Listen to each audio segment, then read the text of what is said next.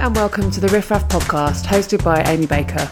The Riff Raff is a writers' community that champions the work of debut authors and provides guidance, support and services for those dreaming of one day being published themselves.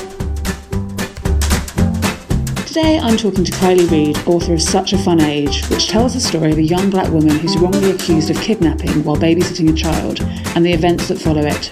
Kiley's debut novel has been selected for Reese Witherspoon's book club, and the rights have been snapped up to develop it for the screen by Lena Waite.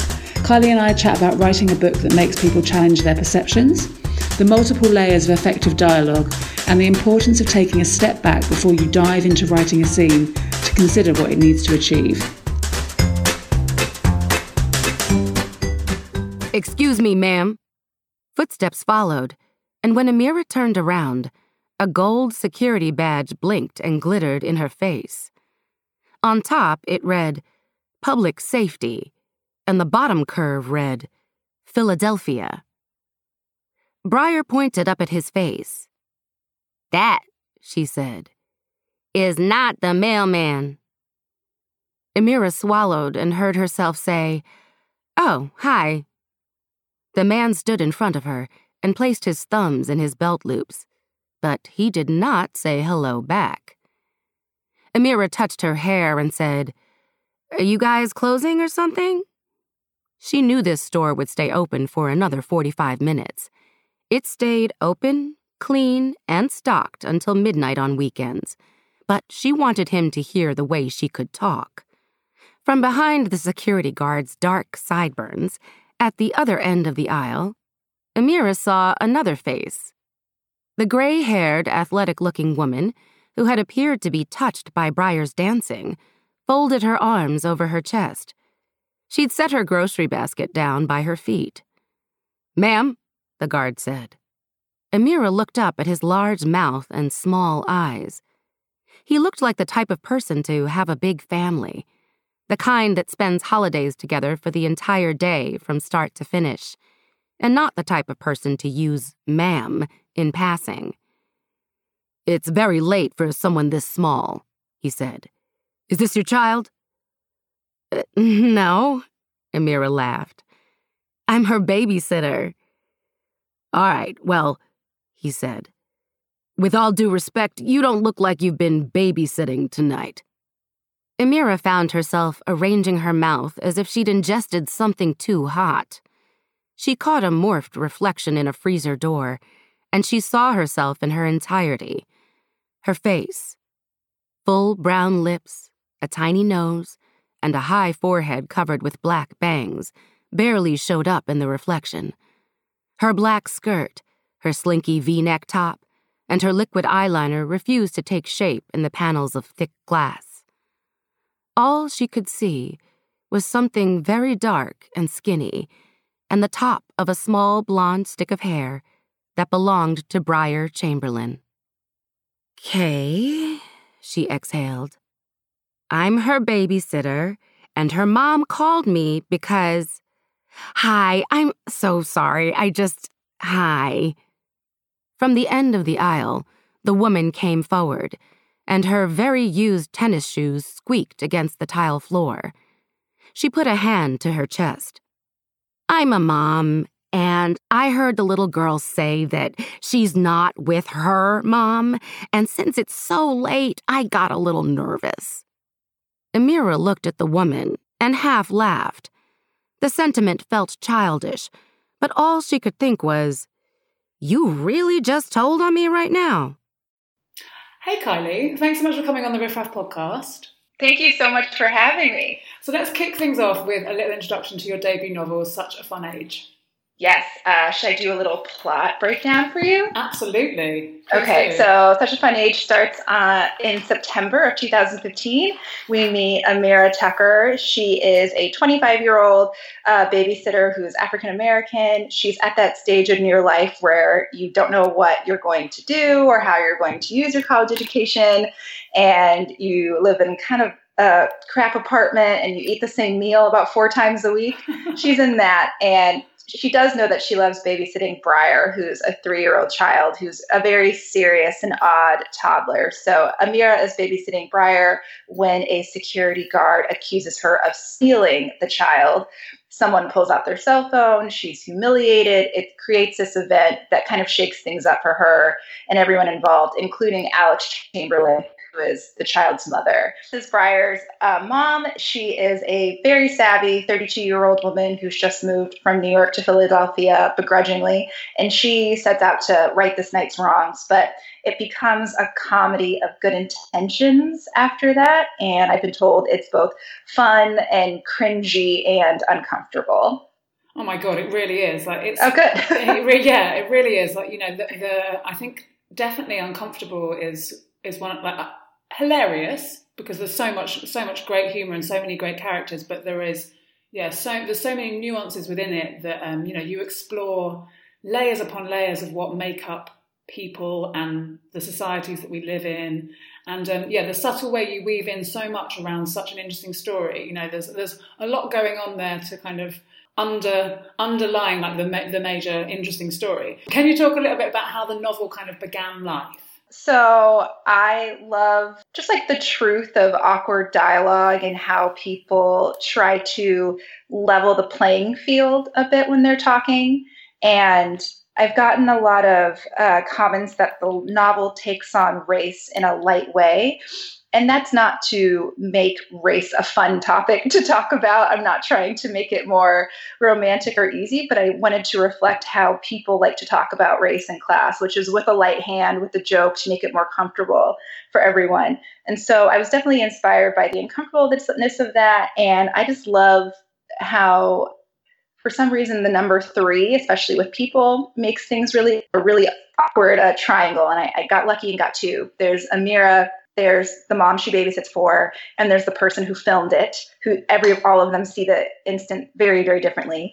And then there's Amira, the child she babysits for, and Alex, which also creates an awkward interaction of, you know, well, I'm her mother. Oh, well, I spend more time with her. If the child likes someone more at one moment or someone else at a different moment, I love all of those awkward interactions. And so that's where I think it started. Wow. So were you thinking about those 3-way dynamics when you were coming up with the idea for the story? Was that kind of what you were hoping to explore? Think, you know, who we are with one person versus who we are with another person. And the theme of ownership became really important to me. I mean, we all do this when we think, oh, well, I've known her longer, so like she's more mine, or, oh, well, I'm dating her now, so she's mine now. Those things of ownership, especially in the United States, with a history of white people owning their Black caretakers, became really interesting and very uncomfortable. Yeah, for sure. That was actually something that I was going to ask you about. You know, that kind of the kind of concept of the white savior, which you obviously have in here, you know, with Alex, who's trying to do everything that she can to kind of right the events of this evening where Amira's humiliated at the store, and then Kiley, obviously, who is the guy that filmed the event happening, but then he gets into a romantic relationship with Amira, and they're both pushing Amira in certain directions, thinking that they know what's best for her, and it is kind of that presumed ownership of people within certain dynamics. So yeah, if you could talk a little bit about your exploration of it within the novel. Like, I love the idea that you would have chosen the characters or to best convey the dynamics. Yeah, I always start with characters. I never go into a novel or anything saying I'm going to write about, you know, a big topic like race or white saviorism or anything like that. I have to see where the characters take me. I think the biggest and most important thing was highlighting every character where they are very charming, where they are very nice. Both of Alex and Kiley are those things very often. I think it was fun to highlight how very differing opinions and ways of helping people can live really harmoniously within one person. I think that everyone in the novel has these biases, but also really cares about the people around them. And I think that's a superhuman trait that I often don't, it's kind of like I think we often like to believe the lie that people with racial biases are terrible in every other way, but that's not true. I think it's a romantic idea that, anyone who has or any kind of racial bias, they're bad all around and they're a terrible person to be around, and you'll know them immediately and you'll stay away from them. But that's not true. Alex and Kelly are very much like people I know and have worked with and have been friends with, and they carry these preconceptions that look like they're helping, and I think they genuinely feel like they're helping. But we can see that sometimes it's not that way. And I think that's a really human dynamic. And most, people who carry those beliefs also carry really great beliefs. And so I wanted to really round out these characters and show that. Yeah, and that's one of the most amazing things about the book is that all the grey areas that you highlight, like between the characters and in relation to the dynamics between the different races. And you have all these people that, to some extent, they're thinking they're trying to do the right thing. And even though their version of doing the right thing can be completely misguided or insulting or widely infuriating or, just everyone kind of has their blind sides and areas they can't possibly understand because of their specific life circumstances. So even if they think that they're doing the right thing, they can be completely, completely wrong. One thing that I found very interesting about how you portrayed it was kind of a level of empathy of like showing how multifaceted all the characters are. So even though they could be so wrong and their behaviour could be so insulting, you then show the side of their life experience that kind of, sort of you're showing all the facets of their characters. It felt like it was very much written from a point of view of empathy for the characters. Oh yeah, I mean, I don't know how other writers write about their characters if they don't like them. You have to like them from my side. And finding out why people are the way they are and what drives them, I think it's such a human experience. And so, yes, I love every single one of my characters, even the ones that make really terrible decisions. And I love living in that gray area. I think that's what makes writing interesting, is situations that aren't super clear cut. As long as you're speaking to the truth of your character's experience, I think that's what makes it interesting. For sure. So can you talk a little bit about the character development that you did for each of your characters? Yes. Sort of work you did on that. I definitely started with Amira and Alex. With Amira, I wanted to have this almost perfect depiction of a perfect B- student.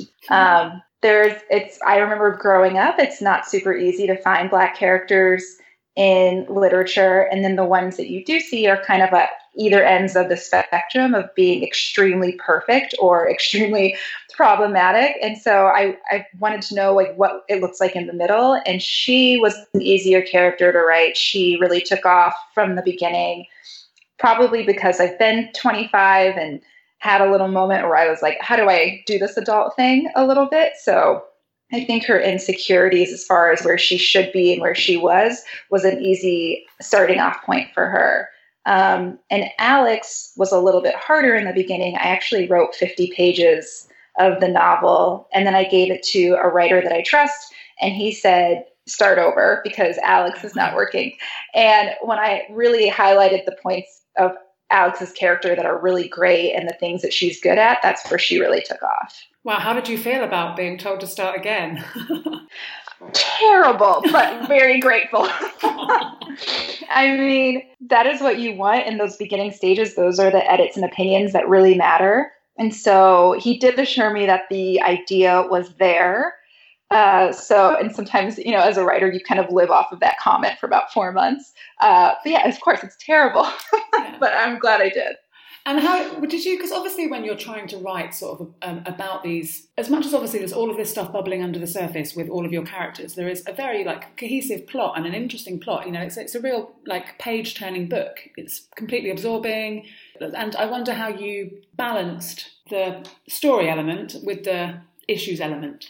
Well, I love a really tight plot. I love really traditional plot lines.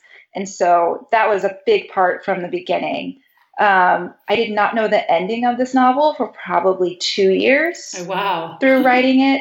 But towards the end, it's more about listening to what your characters would do rather than creating these plot points for them. But I definitely remember being in two different places where I would try and write out the plot of this novel, and I thought, this is never going to work. It's never going to work. So I'm really glad that I figured it out at the end. Well, so were you trying to plot it out, and then you just thought, actually, I need to kind of let go of that idea of having the final, the sort of the finale planned, and just kind of listen to the characters? It was definitely about listening to the characters toward the end. I think the plot was important in the beginning to set them up well. But for example, there's a scene at the end of the novel where Alex comes to Amira's apartment. And for probably months, I thought that Amira would have that conversation that they needed to have in Alex's house. But it made a lot of sense when I was writing it. I was like, she would never leave her apartment in the scene. That just wouldn't make sense. So things like that were, difficult because I had to scrap, 15, 20 pages sometimes and start again. But I'm glad that I took a moment to listen to what they would do. It's so funny, isn't it, when you've written that much, when you've written sort of scenes that are they're kind of roughly there. And then you have that moment where you go, actually, that doesn't. Oh, yeah. Yeah, I mean, that kind of moment. Especially writing from two characters' point of views. I definitely had maybe 2 or 3 chapters where I started it from one character's point of view, and I was like, nope, this doesn't make sense. I have to switch it. So, yeah, lots of deleted pages. But then I suppose that writing it from one character's perspective and then deciding to write it from the others is only going to kind of make the writing richer because you've already considered it from the other person's perspective. Oh, 100%. I completely agree with that. And even the 50 pages that I did at the beginning that I had to delete later, they're still informing what my characters are and what they are not, or what I want to stay away from, or what tendencies I want to highlight. All of those pages go into it, into the final. I think it's just painful to throw them away, of course. For sure. How did you find the writing of the different voices within the book?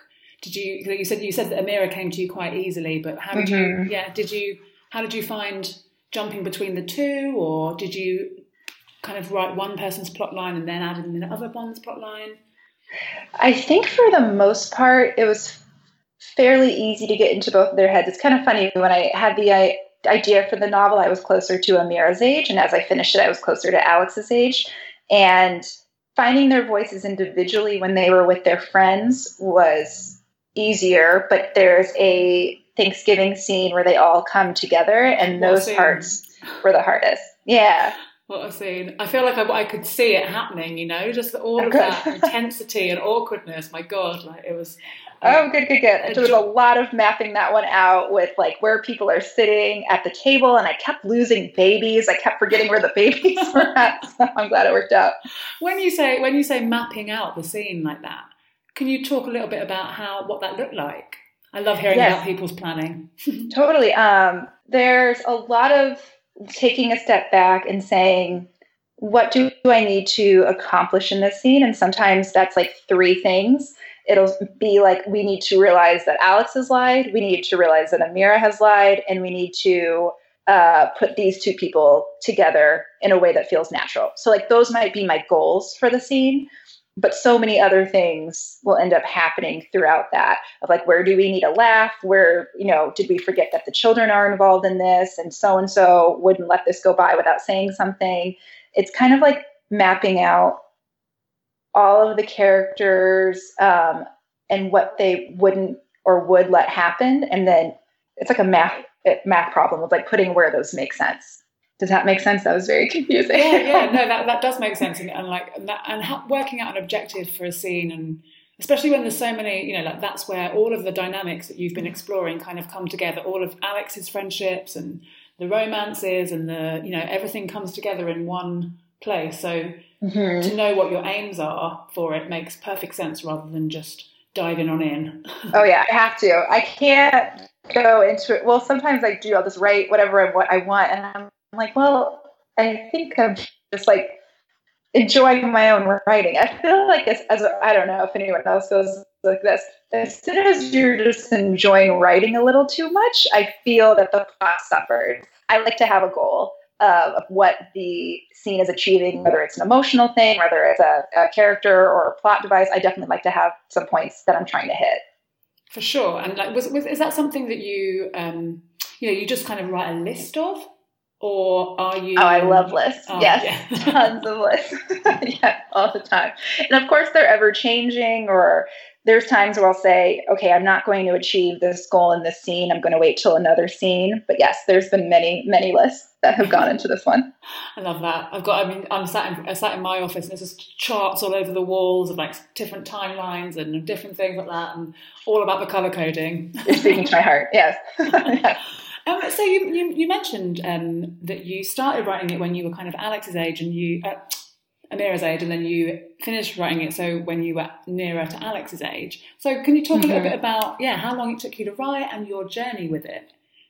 Yeah, I had the idea loosely when I was 25 or 26, but it took a few years to actually think about writing it, and then began earnestly writing it around age 29. And then finished it in the middle of grad school when I was turning 31. And then there's a whole, other element of after you sell it, doing the editing and whatnot with an editor, which is a nice process because you're not by yourself at that point anymore. So yeah, it was interesting to see how I had changed in that time too. The biggest goal was just making both of these characters seem like they were very much affected by where they were in their lives. I wonder whether you could have had that same balanced look at these two women if without having taken as many years as it took. I may not have. I don't know. It's funny because when I was 25, I was working for a lot of women like Alex. And then when I was finishing the novel, I was teaching. And so I had students who were closer to Amira's age. So it's a weird little part of time in your 20s where, so much can happen in 5 years, which puts Alex in a position to really think that she can truly help Amira. And it also puts Amira in a position to think, this woman has her life together. I should probably listen. And so, yeah, I don't know. I guess I kind of hit it at the right time. I hope I did. I saw an interview with you, creepy, I know, when and you were saying that you feel like you haven't been writing about yourself, but you're no one in the novel, but you're also everyone. 100%. Yeah. And I loved that sentiment. Could you speak a little bit about that? Yeah, I don't gravitate towards writing about myself. There's no interaction in the book that has happened to me or anyone else that I know. A lot of authors can really write about themselves beautifully, but it's just not for me. I knew what I wanted to do in my 20s. I knew I wanted to write, and I still found it extremely difficult. And so I wanted to experiment with Amira about a person who doesn't know what they want to do and how much more difficult that can be. And so that was definitely a jumping off point for Amira of how hard it is to just say, okay, I'm going to go for this thing and pick this thing and do it for the rest of my life, which seems kind of crazy in your 20s. So that was a definite inspiration for her. Yeah. There's obviously money is a huge theme within the novel, and obviously that's it's Amira worries about it constantly, which keeps her in her role as Alex's employee and makes her sort of feel lesser than her friends who are doing more respectable, more grown-up jobs, and it sort of makes her hide things about her life from her family as well. She's got a lot of guilt around spending money when she has it, and Alex, Kelly, and one of Amira's friends, I'm so sorry I can't remember her name, they have quite a bit of money. And the way that Shani does. Yeah, Shani has a lot of money from her parents. Yeah. Yeah, and the way that kind of defines them in the eyes of Amira is really interesting. Yeah, I wondered if you could talk a little bit about your exploration of money within the novel and absolutely how you used it to portray the different dynamics. I think that money is this really interesting conversation in literature, especially because one, people don't like to write numbers. I don't know why people don't like to reveal how much their characters are paying for rent or for their jobs or whatnot. I don't know if it makes them think that, readers will read them a certain way, but I like to include those things because my characters are thinking about those things constantly. I was constantly thinking about money and health insurance when I didn't have it in my 20s. And so I definitely share that with Amira. One thing I was really drawn to, especially for Amira and in terms of Black women in their 20s, is the sunk fallacy concept of, I've put all of this work into this job, so it must mean something because I've put so much into it, when really that job doesn't mean much to you in your future. And it kind of happens doubly to Amira because not only has she put in so much time with Briar, but Briar also probably won't remember her because she's so young. And so Black women in their 20s, there are so many statistics that point out that however much they make then is going to dictate how much they make for the rest of their lives. Wow. And so it seemed, silly to leave out how Amira is always thinking about money because it dictates so much of her life. And one thing that everyone around her is pointing out is, oh, you should apply to grad school, or you should try this, or maybe you can do this, or you should try this wine. But no one is talking about the fact that she works 35 hours a week and doesn't have health insurance, or that she's struggling to pay for rent. And so these are all things that I think would set Amira up for success the most, but they seem to be the least fun for the person giving them. And so I wanted to show all of those complicated money dynamics. I like reading those bits about the book because, money is such a huge thing between everything. Money is like, everything. Everything that you, like, I think about it seems too much. Yeah, I think we all do. And I think that the language that we use to try and hide the fact that we're talking about money is so interesting, and so much of what Alex means when she doesn't like Amira's, perfume or her clothes or whatever I don't know if she realizes it, but it has to do with money. And so if money is shaping the way that we see each other, I feel like why not say how much all the time? Yeah, for sure. And that, when you were talking about that sort of awkwardness in dialogue and, the awkwardness that putting that, how people interact around money, but also, just how you've approached your kind of dialogue in general in the book is like, it's really interesting because you've managed to make something that's can be relatively heavy quite funny. Mm-hmm. And you really get the voices of all the different characters and stuff like that. And I wondered if you could just talk a little bit about your approach to dialogue within the book. How did you? I got the sense that you really enjoyed writing the dialogue parts. That's true. Yeah, dialogue is my favorite thing to write and to read. I studied theater in undergraduate school, and there's just something about what is being said, what is trying to be said. There's so many layers to what someone is trying to achieve, and most of my scenes start with the dialogue, and then I go out from there. Interesting. I wanted the dialogue to just be so incredibly realistic that it makes you feel uncomfortable, with no easy getaways, especially from someone like Amira who doesn't. I don't think communication is her strongest point. She has to be pushed a little bit. And so I wanted to show what, phrases she uses when she feels uncomfortable, or what she does with her body and all of those little tiny tics that make up a conversation. Yeah. So you start with the dialogue. That's so interesting. Did you find that when you're mentioning when you're having fun with the writing, you get a bit carried away? Was that an element with the dialogue where did you find yourself getting a bit carried away with the dialogue? All the time. Yes. I'll write these scenes and then I'll give it to a friend and they're like, you need to cut out half of this. And they're usually right. It kind of turns into, caricatures or like a McSweeney type situation where it seems like I'm either making fun of them or whatnot. But I would much rather write so much content and then pull back and show exactly what the scene needs. So yeah, I typically write a ton of dialogue and then probably delete like a third of it. That's interesting. And because you have done such a good job with it, I have to ask you, like, what tips you have for people that are struggling with dialogue? Because it seems like it's one of the things that a lot of writers really struggle with. Oh man, I would say read your dialogue out loud. And if it doesn't flow properly, then change it. You shouldn't have to fight too much to make your dialogue seem like something people would say, I think. I'm trying to think what else helped me. I have to tell you that, I think television has been kind of brilliant lately. And so watching dialogue was really great. I loved the show Atlanta that came out a few years ago. I think the dialogue is brilliant there. So watching dialogue or watching plays really helped as well. And I think editing, like I said before, is just the biggest thing. If something's not working, take it out. Don't have it anymore. Just call your quits early. Fail early and often. So was your manuscript massive to start off with, and then you really pared it back, or? That's a great question. I was in graduate school when I was finishing writing it, and I took the novel workshop, which was a huge help. And so I think I did a lot of editing through the novel workshop.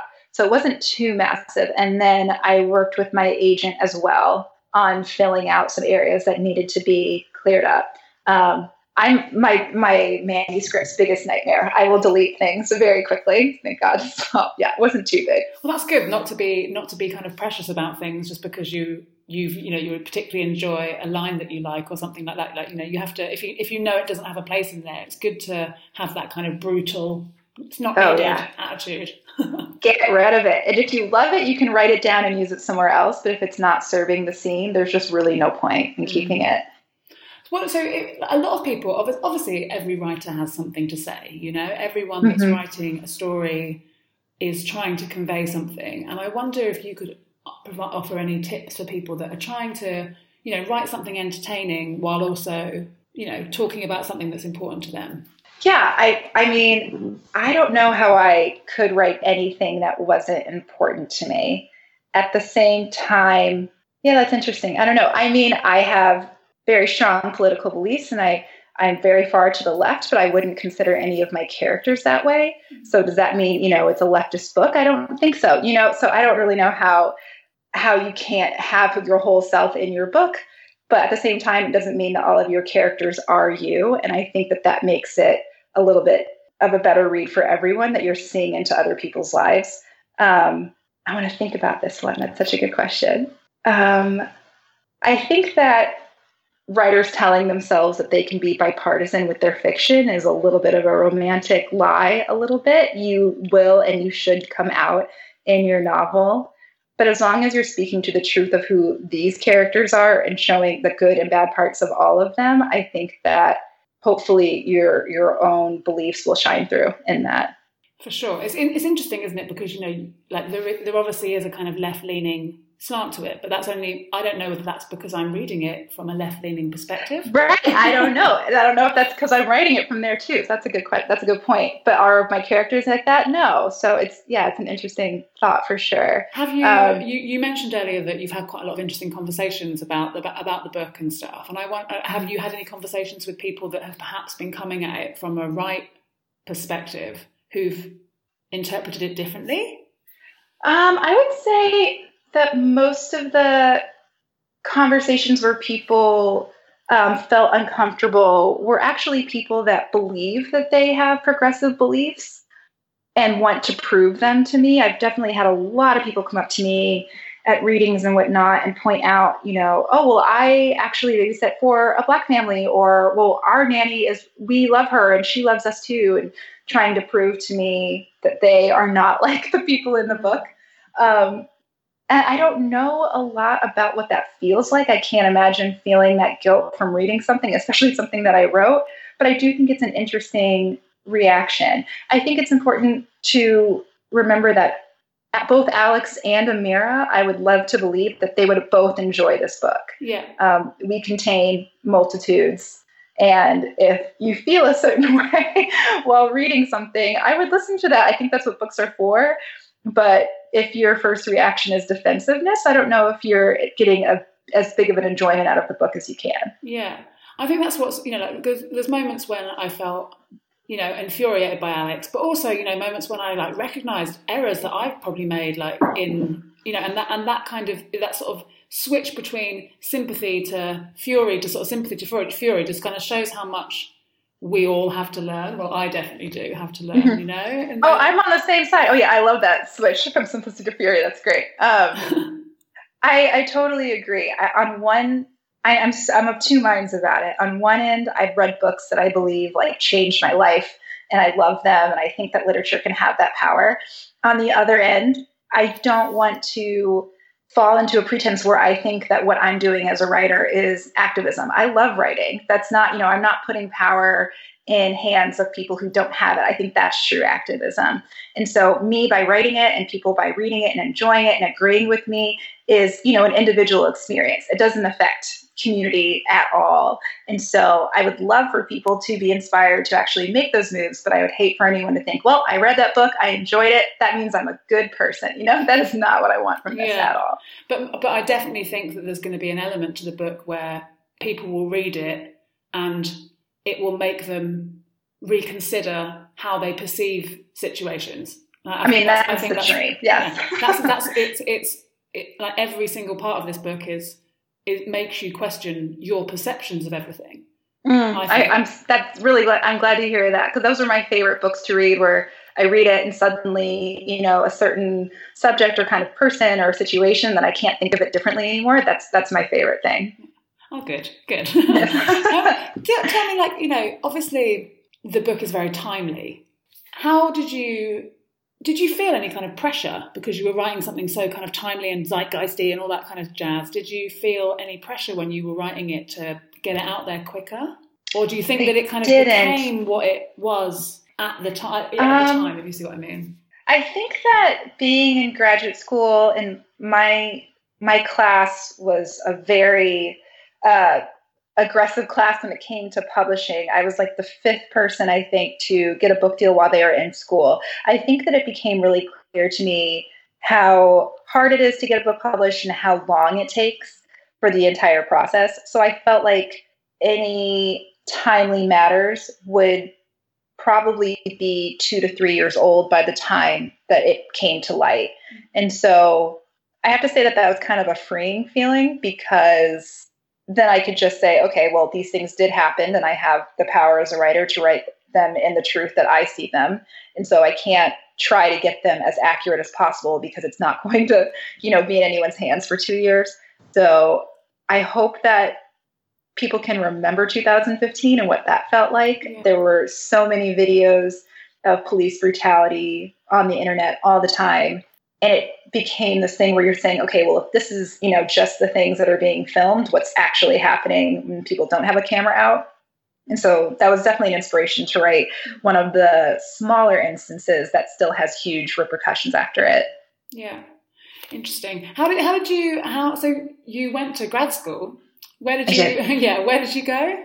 I went to the Iowa Writers Workshop, and I just graduated this past May. Oh, amazing. Congratulations. Thank you. It was a good experience for sure. What did you do prior to that? Prior to that, in my 20s, for 9 years, I lived in New York City, and I was hitting a wall with my writing, and I had applied to graduate school in 2014, and I got rejected about 9 times. So that one hurt a little bit. My goodness. And then good practice for a publishing deal. Very good practice. Yes. My now husband had a job opportunity in Arkansas, and he said to come with him and try writing and applying to grad school again. And so that's what I did. And the second time around, I got accepted to night school. So Arkansas definitely was a good move. And so we spent a year in Arkansas, and then we moved to Iowa City for graduate school. And now we're in Philadelphia, where the book is based. Amazing. Iowa Writers Workshop definitely has kind of like a mystical quality to people in the UK. Oh, really? Good. I kind of think of it as like, I've probably made this joke a billion times, but I kind of think of it as like the writer's Hogwarts. Oh, I love that. so many amazing writers seem to have come out of there. How did you feel about the sort of like, when you said that you were the fifth person in your class to get a deal, like being around that much sort of talent, and it must have been an incredibly enriching yet sort of like motivating, and kind of what was the experience?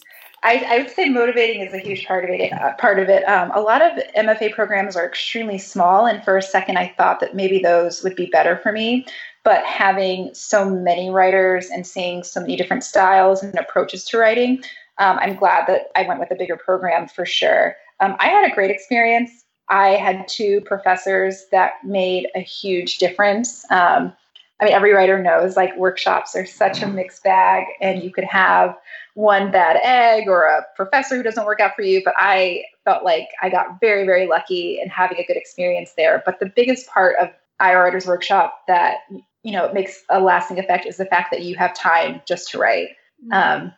And it's very cold in Iowa City, so you don't want to go outside too often. And so I just sat in my room and wrote for months and months and months. And so I do not think that this novel would be in the world now had I not had that time. Yeah, that's so important, isn't it? Just like that, making the time.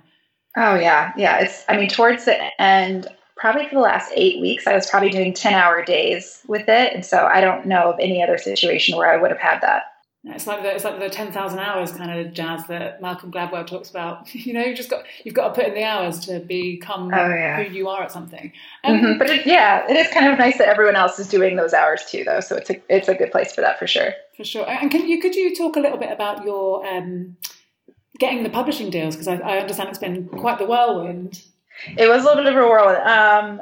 I queried agents in May and came back with some good results, but I knew for sure that I wanted to be with my agent, Claudia Ballard. She's incredible, and I've never looked back on that decision for a second. She's been so wonderful. We worked on the novel together for about a month and a half, changing things that definitely need to be changed, like the ending for sure was something that we worked on over and over again. And then we put it on submission. 10 days later, it sold, and we had a few offers for film options as well, which was exciting. And then at the time, it was really exciting options to be with different producing companies, but I really wanted the novel in the hands of some people of color as well. And so my film agent was great about that, making sure that we're getting it into hands of diverse groups. And so I'm very, very excited to have ended up with Hillman Grad and Lena Waithe and Sight Unseen. Oh, wow. Oh, my God, you're working with Lena Waithe. That's so exciting. Congratulations. Very, very exciting. Yes, thank you. It feels like an extension of graduate school, like a little master class in how production works. And so, that's really, really exciting. And are you... Obviously, you said you love dialogue and you've got a background in theatre. Are you going to be involved in writing the screenplay? I'll be an executive producer for sure, and so we're still figuring out where the home of Such a Fine Age will be, and so I'll know more probably in the next few months, which is also exciting. Yeah. Oh my God, how exciting! I'm very excited to watch it. Congratulations. I'm excited too. I love television, obviously, and so it's fun to see how it will go there. But it's just like we were talking about earlier, I'm excited to not be too precious about it and see what the film version of the story will look like. So is it going to be? It's going to be a film or it's going to be TV? I don't want to say. Oh, okay. I'm not fine, sure yet. Fine, sorry. We've gone back and forth. No, you're totally fine. We've gone back and forth a few times. I think it'll lend itself to both. And so, I'm excited to see what happens. Okay, cool. Well, I will definitely keep an eye out for that. Okay, great. And what are you working on now? I'm working on novel number 2 very messily, which is exciting. I'm trying to get as much out before book tour starts. I feel like I finally hit a nice stride. But my husband and I just moved to Philadelphia about 3 or 4 or 5 months ago. And so getting to know Philadelphia, making community here, and solidifying, relationships with other writers and universities and whatnot, that's a huge goal for me as well. Cool. Well, I wish you all the luck in the world. I have no doubt that the book's going to be a huge success. And, thank you so much. Yeah, thank you so much for taking the time to speak to me today. You're so welcome. Thank you so much. Thank you. Have you heard about the Riff Raff mentoring scheme? This is a new service we've launched which pairs those currently working on books with published contemporary authors within your specific genre so that you can get expert advice and feedback on your work in progress. To read more, learn how to get involved, and to check out our incredible lineup of author mentors / coaches, head over to the-riffraff.com or come say hey on Twitter @riffraff_LDN.